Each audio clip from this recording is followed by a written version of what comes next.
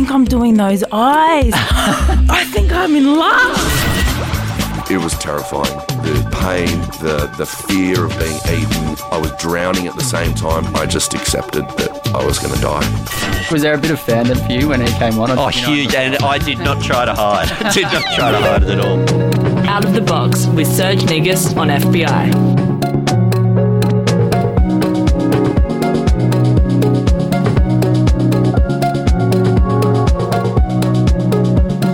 Massive thanks to Alex Pye for the epic morning of Sydney music and culture news. If you missed anything she played, you can head over to fbiradio.com to catch up on mornings or any other program here at the station. Now, today I'm joined by someone who you'll definitely know because throughout the years they've solidified themselves as pretty much one of the biggest media personalities in the country. He's graced various radio shows over the last 2 decades, and I know that makes him sound old, but he's definitely not. He was a presenter on Channel V during its heydays in the early 2000s. Then he went on to host Australian Idol, and now you'd know him as the host of The Bachelorette and The Bachelor. But behind all of those crazy showbiz titles, he's also a deeply philosophical, political and conscious bloke who has also been through his fair bit of shit in his time. He is, of course, Osher Günsberg. Mate, thank you for coming on the show. Serge, you're very kind. Very nice. Thank you for having me on your beautiful radio station. It's lovely to be here. Been a listener since FBI got the licence. I was a part of a station that was competing for the community licence back in the day. We didn't get up because something about FBI being a more appropriate, which you were. Well, we were a station called Groove FM, and all we did was play mid to late 80s, early 90s groove and go-go when we were playing shit like Rare Essence on a breakfast radio show. That sounds epic. It'd do really well these days, I reckon. No. It didn't fulfill the licence policies, But yeah, so I was like, what is the station that got up? And oh, wow, they're really good. Well, it's become quite an institution. It is. Yeah. I love it. It's a great community. Anyone out there who wants to get involved in a great community, highly recommend coming in. Community radio is very, very important. Some of the greatest personalities that are around in Australian broadcasting started in community radio. And from my short, even though I started in mainstream radio, my music career, which was when I played bass and fretless bass and upright bass in a very strange funk metal band. Look, it was the early 90s, Serge. It was the fashion at the time. We were very much supported by a radio station in Brisbane called 4ZZZ, which I listened to my whole youth. So, yeah, community radio. Yeah, bloody oath. Well, it's a pleasure having you on here. But look, something, you just touched on it then, your youth in Brisbane. I mean, obviously a lot of people would know who you are, but they don't really know who you really are. Dun, dun, dun. So can you tell us about your family background? Because it's quite fascinating, especially in the context of some of the political issues that are going on in Australia at the moment in relation to refugees. Yeah. Tell us about your family. Well, to be fully acknowledging the privilege that my family had, after World War II, my mum's family, my grandfather and my mum, travelled from Lithuania fleeing the Russians. They actually fled with the retreating German army. And they ended up in Germany. They went all around Europe, long story, but and they ended up they couldn't get into America. After World War II, a lot of people were just like, let's get the hell out of Europe. All right, let's just get out of here as far as we can go. They couldn't get on a boat to America where everyone else was going because my aunt had a cough that they thought was TB. But we got on a boat to Australia. My aunt got better, and the White Australia policy was in full effect at the time. And being from Lithuania, don't get much more white than that. So we were very privileged in that my family was very privileged in that we got on that boat. But yeah, my mum's family arrived by boat, and they went to Woodside, which is a camp which is still used for processing refugees on the outskirts of Adelaide. My dad fled, same country 20 years later, fled the Russians when they came and cracked down on Prague in the Prague Spring in the end of the 60s. And then my dad had to flee in the middle of the night with nothing. He ended up in London. And my mum had been seeing a man that was out in Australia blowing up atomic weapons for the British. Wow. It was sanctioned. It wasn't just like, casually, hey, let's go blow some nukes up in the desert. No, he was out here doing the Maralinga tests. And Wow, that's an amazing piece of history. to be yeah. part of. So she went back with him, but he turned out to be a drunken idiot, and so she left him. And then a few years later, ran into my dad, and then my big brother showed up, and I showed up. By that point, the grandfather that brought the family out to Australia got quite ill, and back then you just moved. So they came out here to spend the last year of his life with him, and we kind of stayed. There you go. And that was my two younger brothers came after that. So I'm one of 4 boys. How does like that heritage, I guess, with being a family of refugees who have been through this persecution, how does that set you up in terms of your ideals? Well, it's pretty evident, and again, I'm really, really lucky in that, how I experienced these things was secondhand, not firsthand. And it wasn't until years later when I spent a fair amount of time in Israel. My ex-wife was Israeli. I learned about a thing called survivor syndrome, and that it was a generational thing, and that, things like hiding food under the bed and being super paranoid about lights being on at night, and, being really afraid of strangers, and that stuff kind of gets passed down to kids. Wow. Because we grew up as well with my grandmother. My dad's mum came out to Australia, someone who'd lived through World War II and all the stuff that went down in Prague. And so, like victory over Hitler was feeding your children. So, I got pretty fat because it was, it's like, hey, we won, you should eat. Because, days, weeks would go by when there wasn't food. So That is so that is a fascinating. thing that, and I didn't understand that was a common thing until I'd spent some time in Israel where, whether you agree or disagree with its existence, it is a large population of people who all fled incredible persecution and the murder of, there's no one that you meet there that doesn't have a family member that was murdered in World War II. So it's a really common thing. Yeah, wow, it's There, fascinating. and I didn't know about it until I got there. So that kind of painted a bit of the frame of which I looked through the world as a kid. So do you still hide food under your bed? No, that stuff was my grandma. It doesn't. Yeah, so it doesn't yeah. it doesn't manifest in funny ways for you at all, or anything like that. I wouldn't say it does, but anytime I hear the word queue jumper, I'm like, look, I can only imagine that the only person that would ever write the word, type the word queue jumper is someone who has never been in a situation where the uncertainty and fear of fleeing what you have and everything you've ever known, your culture, your country, everyone you've ever known, everything that defines you, to a place where you don't know the language, you don't know the people, the food's different, the birds are different, the trees are different, everything is different, there's different rules, a different society. If that wasn't less dangerous than what you're dealing with right now. Exactly. And I guess that's the thing that, it did, kind of, and I only, really started realizing that later in life when, I think it was when the Tampa thing happened.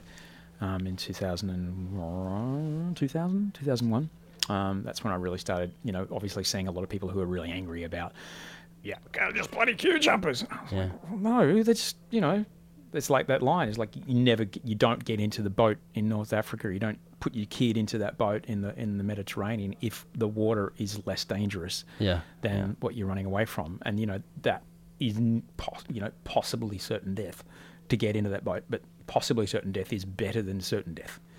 It's crazy, really, isn't it? It's insane. I'm on FBI, mate. I'm ranting. Sorry, Why not, mate? I said fuck just then. So That's all right. You can actually say fucking context, Osher, on the Oh, show. Yeah, okay. It's Sorry. more than welcome. But look, in that context, then you've been pretty vocal about Manus as well. Yes. Give us a rundown of your basic thoughts on Manus and what's going on politically with the football it's become. Look, the thing that defined us as a country, well, at least the European colonization and taking over of us as a country was, it's an opportunity. It's an opportunity to come and make something better than what you had.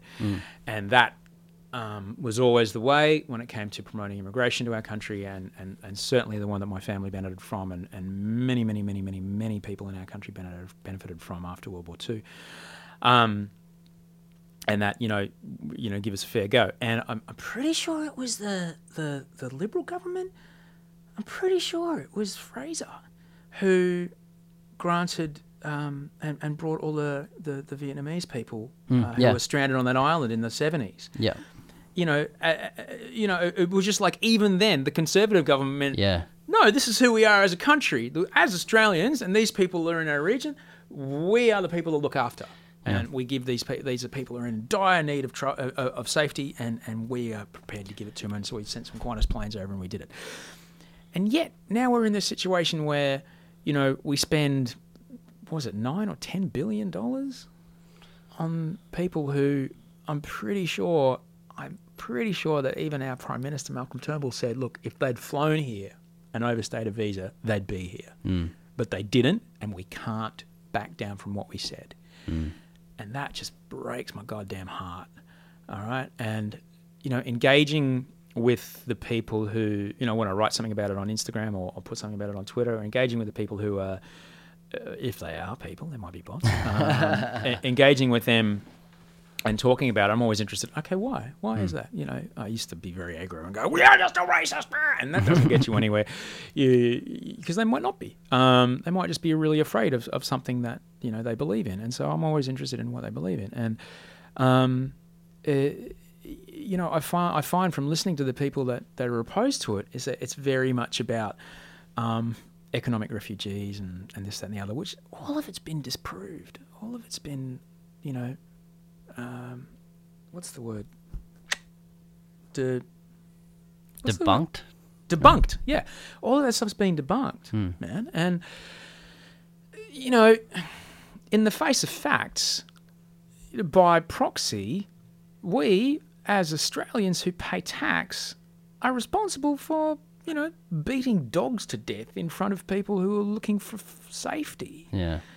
Is that who we are as a country? No, it's not. Ugh. So let's not do that. It's all right? insanity. Do I have a solution? God, no. I count roses on television. All I know is that what we're doing and what we've done isn't probably the best thing that we're doing right now. We could probably figure out a better way to do it. Let's ask questions about how we can possibly do it a better way that protects, or at least tries to salvage, whatever is left of what makes us a country. Because right now that stuff is falling down the drain. And when I lived in Amsterdam for a little while, I worked at a business school over there, and people would, I'd say, I'm from Australia. They're like, oh, what's wrong with your country? With the carbon tax. What's wrong with you guys? It's something you hear a lot, isn't it? Yeah. They just couldn't believe that. What do you mean? You had it and then you didn't do it. Like that, the way we treat refugees and people who are, seeking help from danger, trying to protect everyone wants the same thing, Serge. Everybody wants, you want somewhere to rest your head at night. You want your kids to be safe. You want a couple of meals a day. If one meal a day will do it. And you want your kids to do better than you do. That's it. And that's the same shit all over the world. I don't care where you're from. I don't care what pretend friend you believe in. I don't care what religion, whatever. Everyone wants the same thing. There is no human that doesn't want those things. Amen. And just realizing that those people are just like, they want what you want, man. It might not look like an HSV. It might not look like, cracking a six pack and checking out Better Homes and Gardens on a Friday night. It might look like something completely different, but they just want the same thing, man. Of course. And that's what makes us as a country and has made us as a country for over 200 years. Well, as a country, we're getting into the stuff about. Well, let's hope that in the next couple of years we can try and reverse that a little bit. But I'm just saying that there's got to be a better way to do it. There has to be. And do I have the solution? No. Do I believe in the current solution? No. Do I believe in the solution that's being offered by the opposition? No, I don't, because they were complicit in starting the whole shit. Is there another solution out there? There probably is. We just haven't asked the right questions yet. Yeah. That's all I'm saying, man. Well, it's all ahead of us, and hopefully in the next couple of years with, potential change of government, things start to get a little bit better for our friends in Manus and, our friends as refugees overall. Mate, it's look, hold on to your hats, folks, because you think that if you don't think that climate refugees aren't going to change the world. Oh, yeah. If you don't think like our country isn't just going to go. Yeah, well, there's half a million like people that are going to be potentially displaced in Bangladesh if the sea level rises by as much as Half a million? do. 15 million people half live. Half a billion. Sorry, it's 50 million people live between. I think within a metre and a half of the high tide mark. It's All right? crazy, right? If that's not going to utterly change what we know as borders, as what we know as culture, in southern India and South Asia, you don't think that's going to come our way? You don't think that, man, we're going to have to figure out how we're going to deal with this, and maybe you use this as a test case, eh? For sure. You know, have to kind of figure it out because it's coming, man. And is. you know, which side of history do we want to be on, eh? The right side, hopefully. Well, look, I got to get into the music though first. The Yeah, first sorry. song you've got for us. This lefty rant has been brought to you by the bloke in the suit. Throwing out roses. Yeah. No, but we're gonna get into the songs. The first song you've got for us, "Let's Go Crazy" by Prince. I mean, what does this song mean to you, and why have you chosen it? Look, your show is. Let me just get this right. So your show is about like wanting to go through the out of the box, the record box, go through the records that made your life, right? Yeah. It's an extraordinary concept. I love it. And Let's Go Crazy from Prince. I'll never forget the first time I heard it. I was in the back of my mum's Mitsubishi van in 1983 when this record came out, and we just had a stereo put into the car. Nice. So 2 speakers, man. And it was FM 104, which was the only radio station in Brisbane, commercial radio station in Brisbane at the time. And I heard this song, and I knew what a guitar was, but I had never heard a guitar played like that. And I was like, I want to do what that is, and whatever is happening in this song, I want to know about it. I want to know about whatever Let's Go Crazy is. I want to know about the party he's talking about. I want to be there. This is amazing. And you know, it started my lifelong obsession with Prince, Nice. who, in my opinion, is possibly, in my opinion, is the greatest musician that we've had the pleasure to be alive at the same time as. Prince and Michael Jackson went toe-to-toe, head-to-head in the charts, all right, at the time. Michael Jackson would go into the recording studio with all of the money he'd made in part of the Jackson 5 and the Jacksons, and then Quincy Jones and the might of Quincy Jones, this incredible record producer, and the greatest session players that money could buy. He had the dude from Brothers Johnson played bass on Beat It. It was like incredible musicians that he got. And boom, he comes out with Thriller. Prince goes into the studio alone. He walks out of the studio alone with a fully mixed, mastered album. Wrote, produced, recorded, performed by. The guy is incredible. Genius. And I've had the pleasure of seeing him a bunch of times. I was even at the fabled, the legendary 2003 Basement gig, which he played. He went on stage at this now dead pile of rubble Sydney Entertainment Centre. He went on stage, I think, at 9. He came off stage at 11:49 or 59, like just before the curfew, right? They came on the PA and said, the gig will continue at the basement. We went, so we went down there. He went on stage at the basement at 1:30. He went on stage at when, and he played till 4:30 in the morning. Wow. What an experience. Well, let's whack it on then. This is Let's Go Crazy from Prince. We are gathered here today to get through this thing called life. Electric word, life, it means forever, and that's a mighty long time. But I'm here to tell you, there's something else. The afterworld. A world of never-ending happiness. You can always see the sun, day or night. So when you call up that shrink in Beverly Hills, you know the one. Doctor, everything will be alright. Instead of asking how much of your time is left, ask him how much of your mind, baby. 'Cause in this life, things are much harder than the afterworld. This life, you're on your own. And if the elevator tries to break you down, go crazy, punch a higher floor.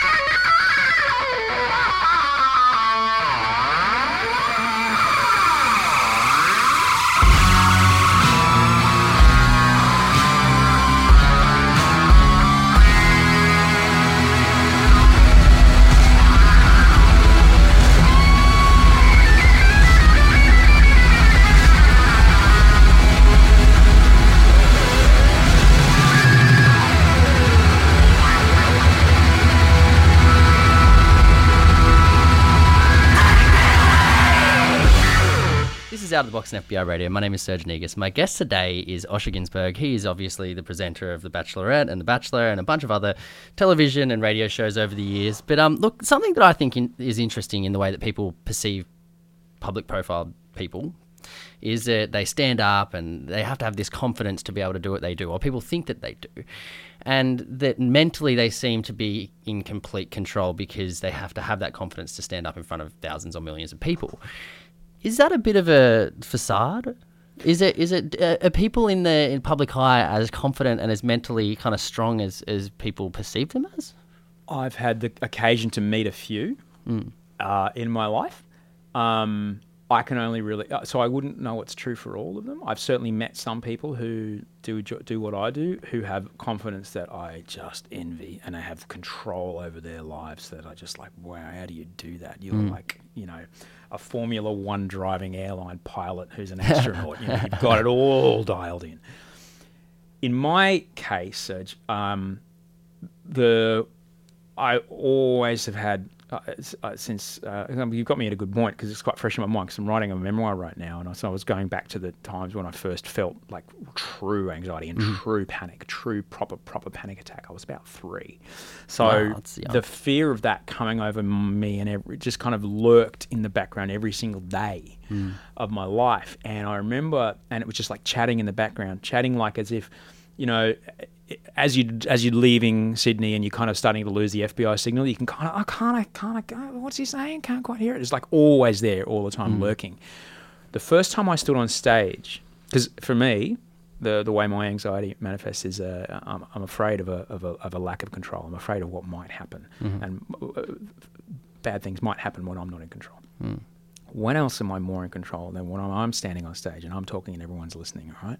When am I more in control than when I'm on camera speaking and millions of people, hundreds and hundreds of people in the studio, like 800 people I think we had in Idol, and millions of people watching at home are watching while I'm speaking. Like, it is absolute serenity. The first time I did it, it was like all of the noise stopped and I felt relaxed. And that's the thing. That's the thing that is kind of like, I chased this the whole time, even in my radio career. I chased it the whole time. It's like those little brief moments, 8 seconds, 20 seconds, a minute at a time of this respite from the noise. That's almost the opposite of what most people would think. Yeah. It's completely...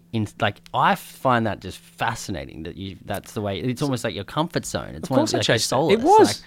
I got paid for my coping mechanism. Wow, that is absolutely It's the thing bizarre. I chased. It's the thing, and I still chase it today. I'm a lot better at dealing with it now.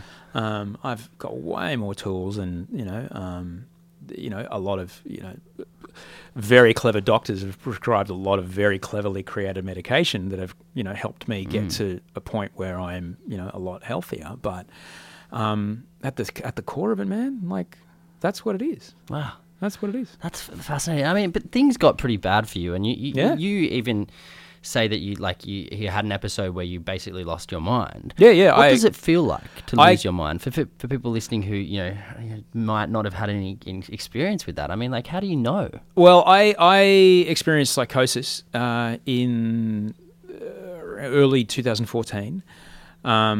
It was a couple of really powerful episodes of psychosis that I kind of came and went. Sometimes they last an hour, sometimes they last days. Mostly manifesting as paranoid delusions, where basically my doctor explained it to me this way, that the difference between neurosis and psychosis, right? Neurosis is, say, for example, Serge, your lover, your partner dumps you. They don't want to be with you anymore. And so you feel, you want it to change. You want the reality to change. And so you feel this pain. Like you might have lost a parent, lost a child, lost a job. You're sad and you want this reality to change, but the reality won't change. And so you feel the pain inside you. All right.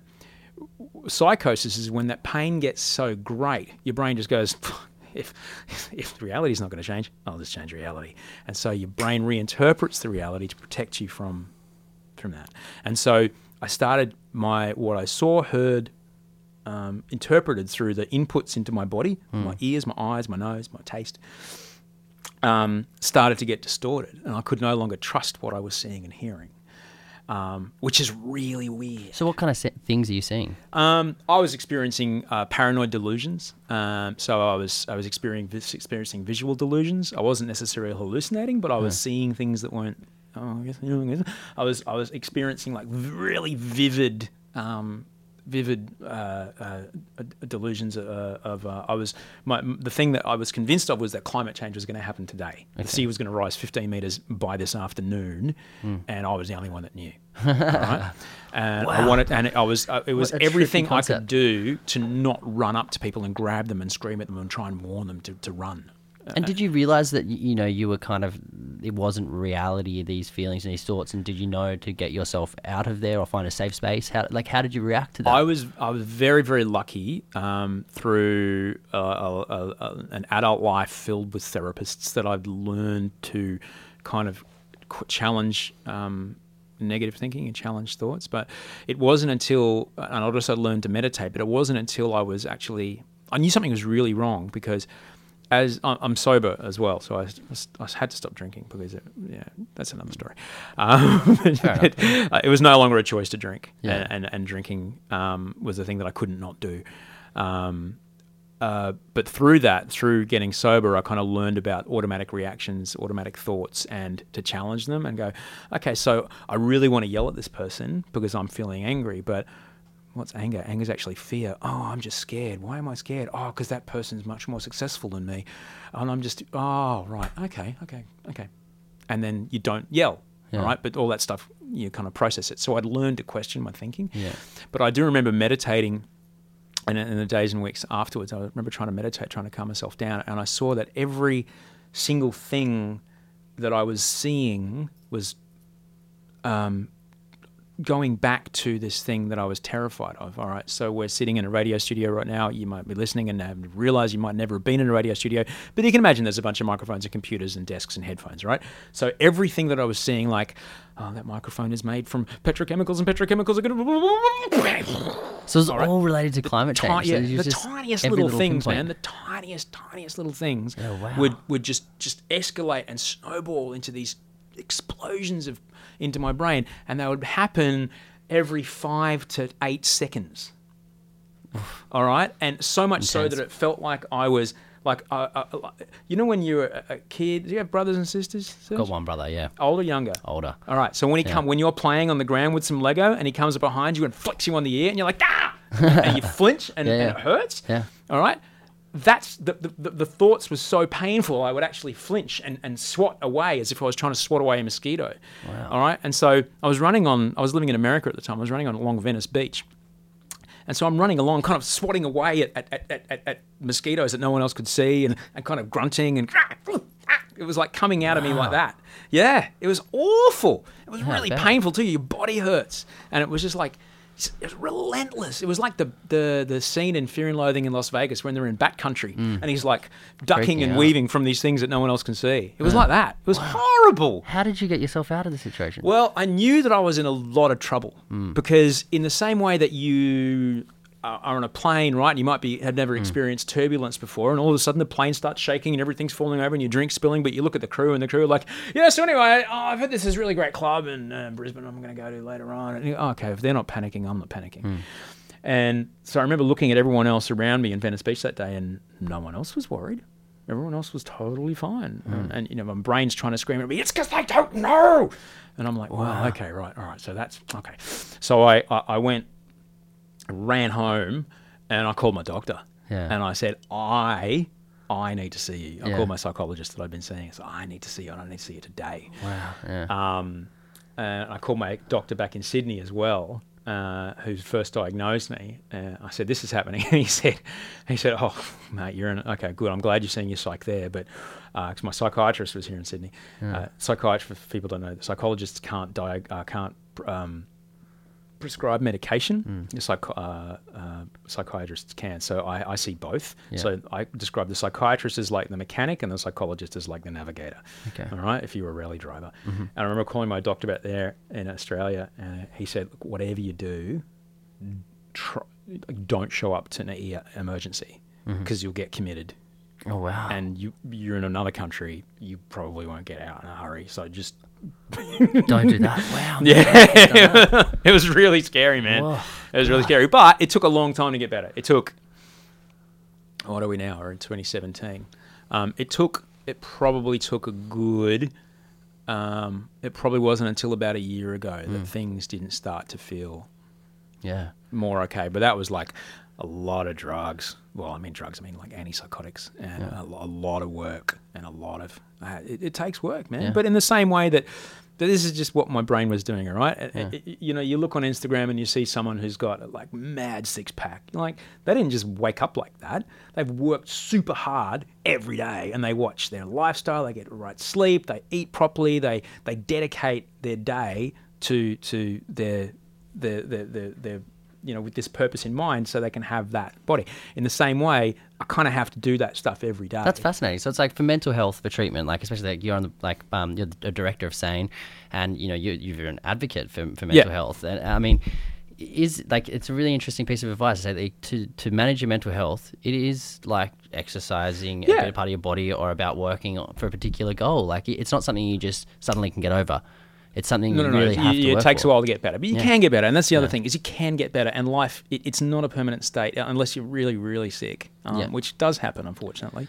But I guess the other thing is that even when I was like dealing with because I was still quite sick and dealing with episodes of psychosis, like through second season of Bachelor, like I'm on television trying to talk to these guys about, the person who does the best gets the thing, meanwhile, like my brain's just going,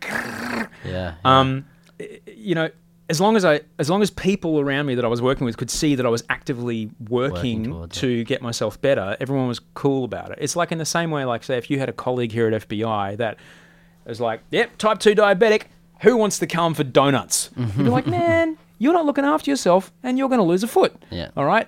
In the same way, like, if someone who's got, say, for example, an illness like diabetes, particularly type 2 diabetes, or even type 1, like that's how you're born. That's what you've got, all right? And if they don't take care of it and they don't look after themselves and they're not out there every day looking after their lifestyle, you're like, it makes everyone else feel uncomfortable because and it's the same way with mental health. If this is the brain I got, all right? This is the one that I came out with, all right? So you got to take care of it. This is just how you've got to do this stuff. You got to take it seriously, and I find that if you show other people how hard you're working, people tend to relax a lot about it. Yeah. If you if you are sick and you are not doing anything about it and using recreational drugs or self-medicating, that's when. Well, in my experience, that's when the jobs disappear. Because people are like, oh, we can't. No, sure. Don't hire him. Well, thank you for sharing your story with us, Osher. Oh, no worries. Look, that's the short version. Yeah, it is a short version. It is a short version. But if you do want to go listen to the long version, ABC on True Tales and... is it Tall Tales and True. Tall Tales and True. You can go and actually listen to Osher's story about his dealings with mental health. And it's really insightful. And look, to any of you out there that are experiencing anything in this way, or if this chat has brought up any feelings, you can give Headspace a call on 1-800-650-890 or Lifeline on 13 11 14. Both of their websites are also incredible as well. But look, we've got to move on to the music again. The next song you got for us, what are you going to play for number 2? I can't believe we're only at number 2. I mean, there's too much. How much time have we got? We've got a little bit of time. We've probably got enough time for one more song after we do one more chat. So what are you going to play as number 2? So, hey, okay. So Serge asked me to come here with 6 songs, and I gave him this... extensive list of songs that I loved completely, but also songs that would make me look cool to the FBI listeners. I think this is a really important one. Okay, so we'll do Primus, My Name is Mud.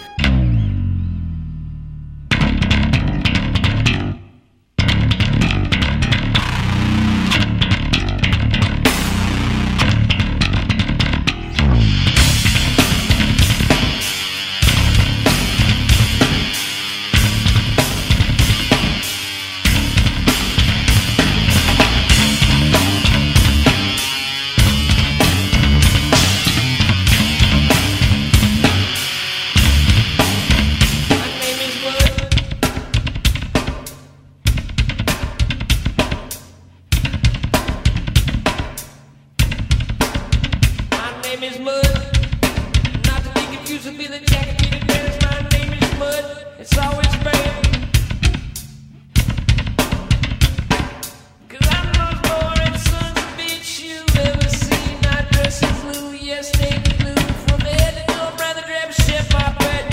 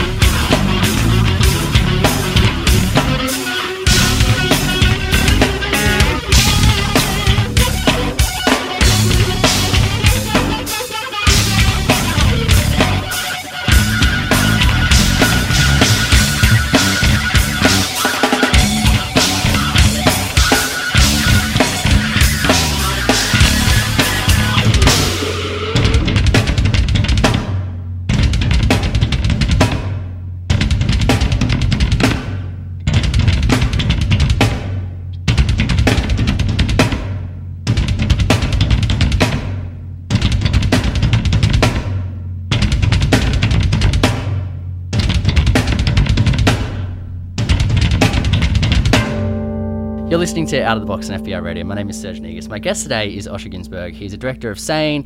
He's a media personality, hosts The Bachelorette and The Bachelor, obviously. You would definitely know him. But look, one of the biggest news items this year, Osher, in the last year, has been the exposure of kind of this culture of sexual abuse, assault and intimidation of women, particularly in the entertainment industries. And I'm fascinated to know what your thoughts are on the issue. My thoughts on... Basically, the Me Too campaign, the Harvey Weinstein issues, the Burks, all of this issue. Around the way that men in positions of power... are manipulating those positions, manipulating those positions. Well, I think it's bloody awful. And I'm really grateful that... it's horrible that it's happened for so long.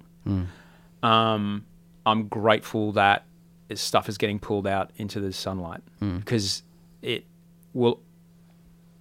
has no place in any workplace. So I remember I would often think to myself sometimes, I was, like anyone, man. And you hear it all the time. It's like, well, I was worried about losing my job, so I didn't say anything. You know. Sometimes I'd look around and be like, man, if this was an office, there's no way. If this was an actual an office with cubicles and shit, there's no way whatever just happened could possibly happen. Yeah, wow. But so is it something that you've witnessed somewhat of?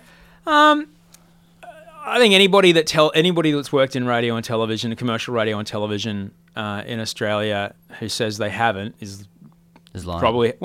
Probably wasn't completely naive or never oblivious, or completely oblivious. But yeah, absolutely. I've witnessed guys behaving like pigs, man. But that happens in every industry. And I'm really grateful. I'm super happy that this is happening. I'm really, really happy that it's happening. Because I won the lottery, Serge. I got born white, male, middle class, straight. All right, I'm as lucky as it gets. I ain't in Australia. All right. Well, I'm born in London, but I live in Australia. I'm as lucky as it bloody gets. All right. And so, for me to have the career I've had privilege stuck my way since the moment I could weep. All right. But that's not the same for everybody, and it's really important that we're now moving to a place where those privileges are being recognised, and it's a system that we live in that is built by and enforced by for the benefit of other white male straight people. So anything that goes to kind of knock that down is brilliant, because if you want to think about it from a purely things you like to watch and listen to point of view, how much awesome content are we missing out on because we're only hearing this one particular point of view? For sure. How many fucking awesome films and TV shows and albums and books are we not reading from people from all different parts of culture, men, women, people who don't identify as either. Yeah. How many stories are we not hearing? And so I'm really grateful that this is happening in our industry. It'll happen in every industry. It'll happen in finance. It'll happen in politics. And it'll take a couple of years and it'll change the way we do things. But I'm really grateful that it's happening. Some would argue that, a show like The Bachelor and The Bachelorette, denigrates women and reinforces gender stereotypes. I mean, how does that sit with you as the host?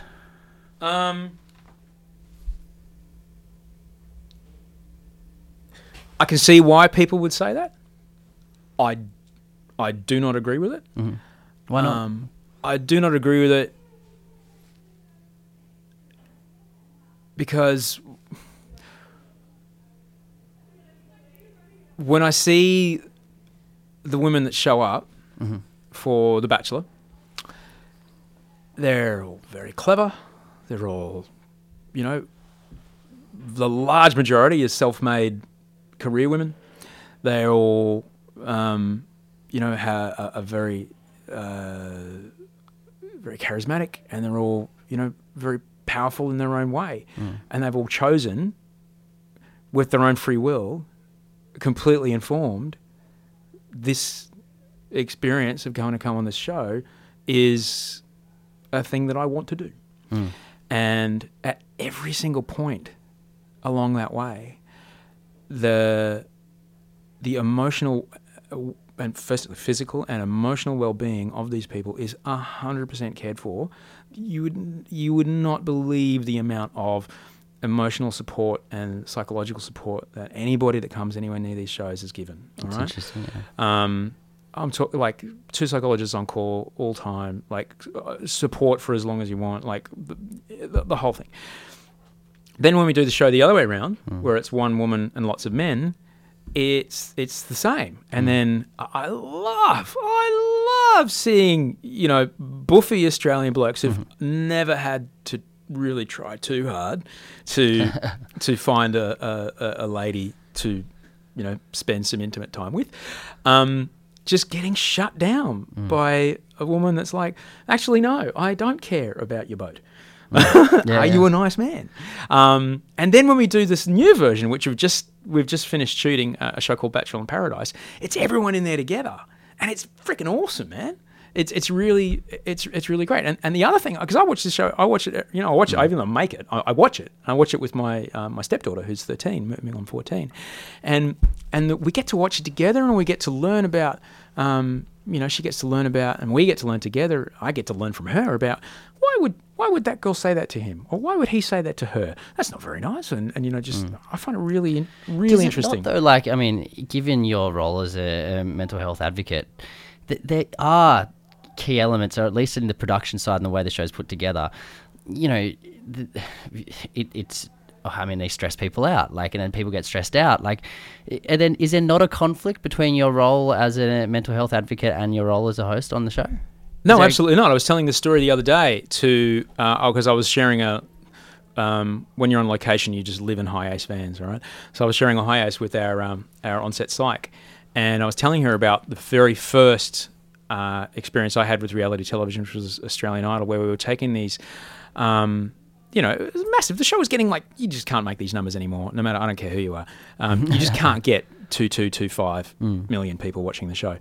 And we were taking these people who, I don't know, served choc tops at the local, cinema, but were an incredible singer. And they were the most famous person they were 19, and they were the most famous. I am conflating 4 or 5 different people, so it's not one particular person.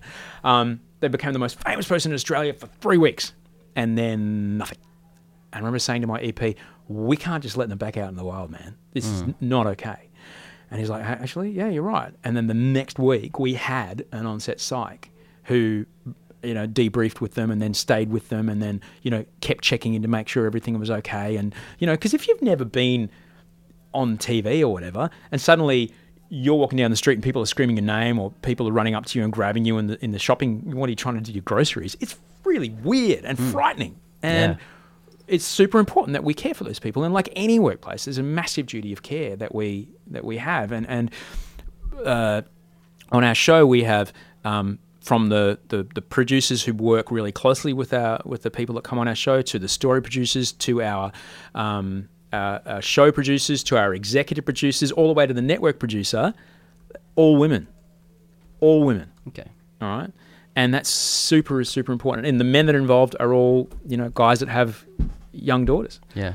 And it's really, really important that people know how much... these people are coming to us and essentially they're trading their emotional reactions as currency, all right?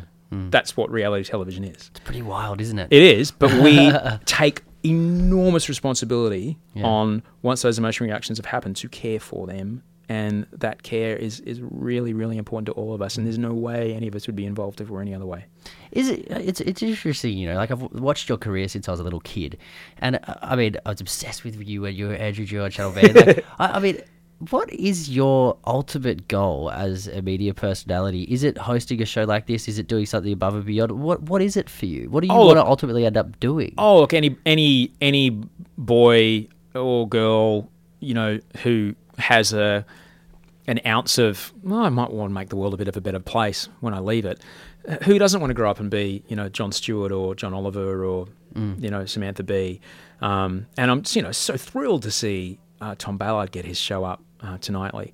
But now Tom Ballard's got the show up, so no one else is going to make that show. So I'm going to figure out something else to do.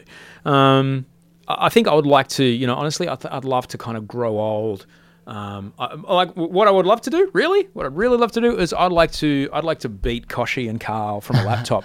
I'd like to create the next breakfast show that utterly, sets the agenda of the day and just destroys current embedded free-to-air breakfast TV. I'd vouch for that, to be honest, because I really do think that those shows need to be knocked off the perch. I'd totally vouch for that.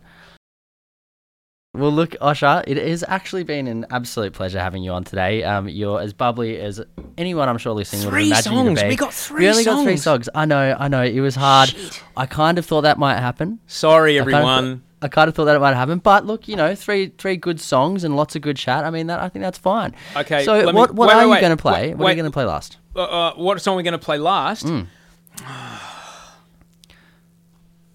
All right, we'll go out with this song because we played some Primus before, which was meant to, kind of personify the I'm playing bass in a weird funk band with a flute player. Nice. We don't play anything in 4/4. No, we only play stuff in 5s and 7s. What do you mean Powderfinger got signed? Oh wow, let's go. So that was meant to personify that. I did a lot of work in commercial radio, right? And even though I was like right into stuff like Frank Zappa and Karl Stockhausen and all kinds of weird, Herbie Hancock and Kraftwerk and all kinds of really, really weird electronic stuff, I kind of had to find a way to love pop music.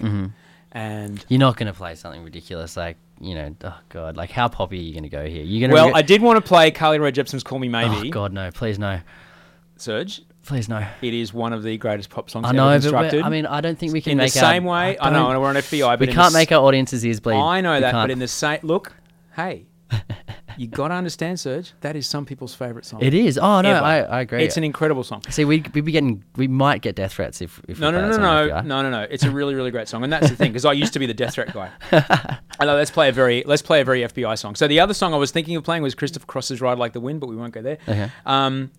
We're gonna play Faith No More, "Digging the Grave." Nice. Now, Faith No More is one of the bands that I just absolutely love the dual life that, well, more than that, dual life that Mike Patton, the lead singer, lived. He was in this super poppy band called Faith No More, pop rock band called Faith No More, which had the big hit, "You Want It All, But You Can't Have It."